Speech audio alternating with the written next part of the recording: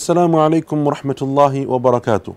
Bismillah, alhamdulillah, wassalatu wassalam ala rasulillah wa ala alihi wa sahbihi wa man walahu sallama tasliman kathira amma ba'd.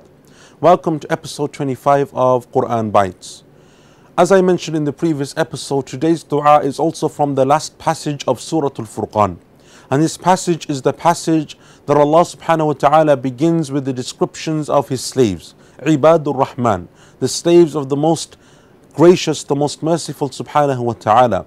And I would strongly recommend that each and every single one of you goes back to the Quran and you get the translation of the Quran or the tafsir of the Quran if you're able to, and look at this last passage of Surah Al-Furqan and try to understand the meanings that Allah Azza wa Jal is giving to us, the message that Allah Azza wa Jal is relaying to us in this final passage. Allah subhanahu wa ta'ala within this final passage, He mentions not only one dua but two du'as. And we took the first dua in the previous episode, and that was concerning Jahannam and how we want to seek protection from the fire of hell.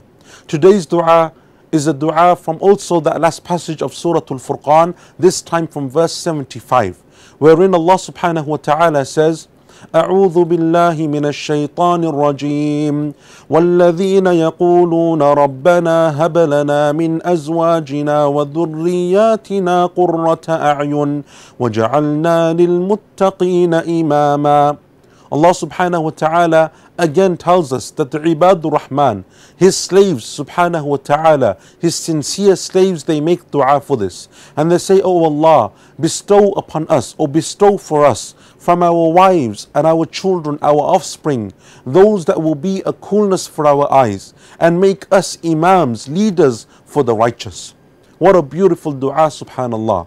That we ask Allah subhanahu wa ta'ala that once we have a spouse, we have a wife or a husband, and Allah Azza wa Jal grants us and bestows us children, sons and daughters, that these children and our family members, our wives, our husbands, our spouses, they become a coolness for our eyes.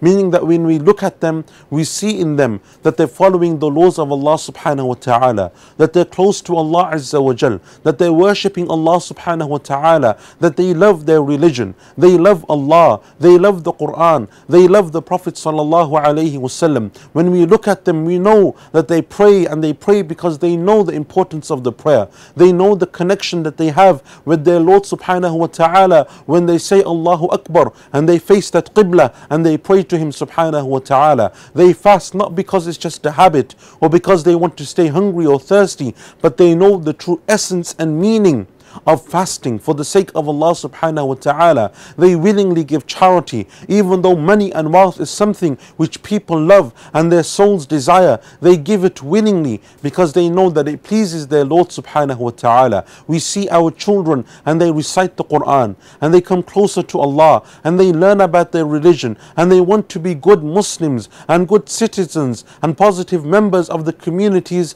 and the societies in which they reside.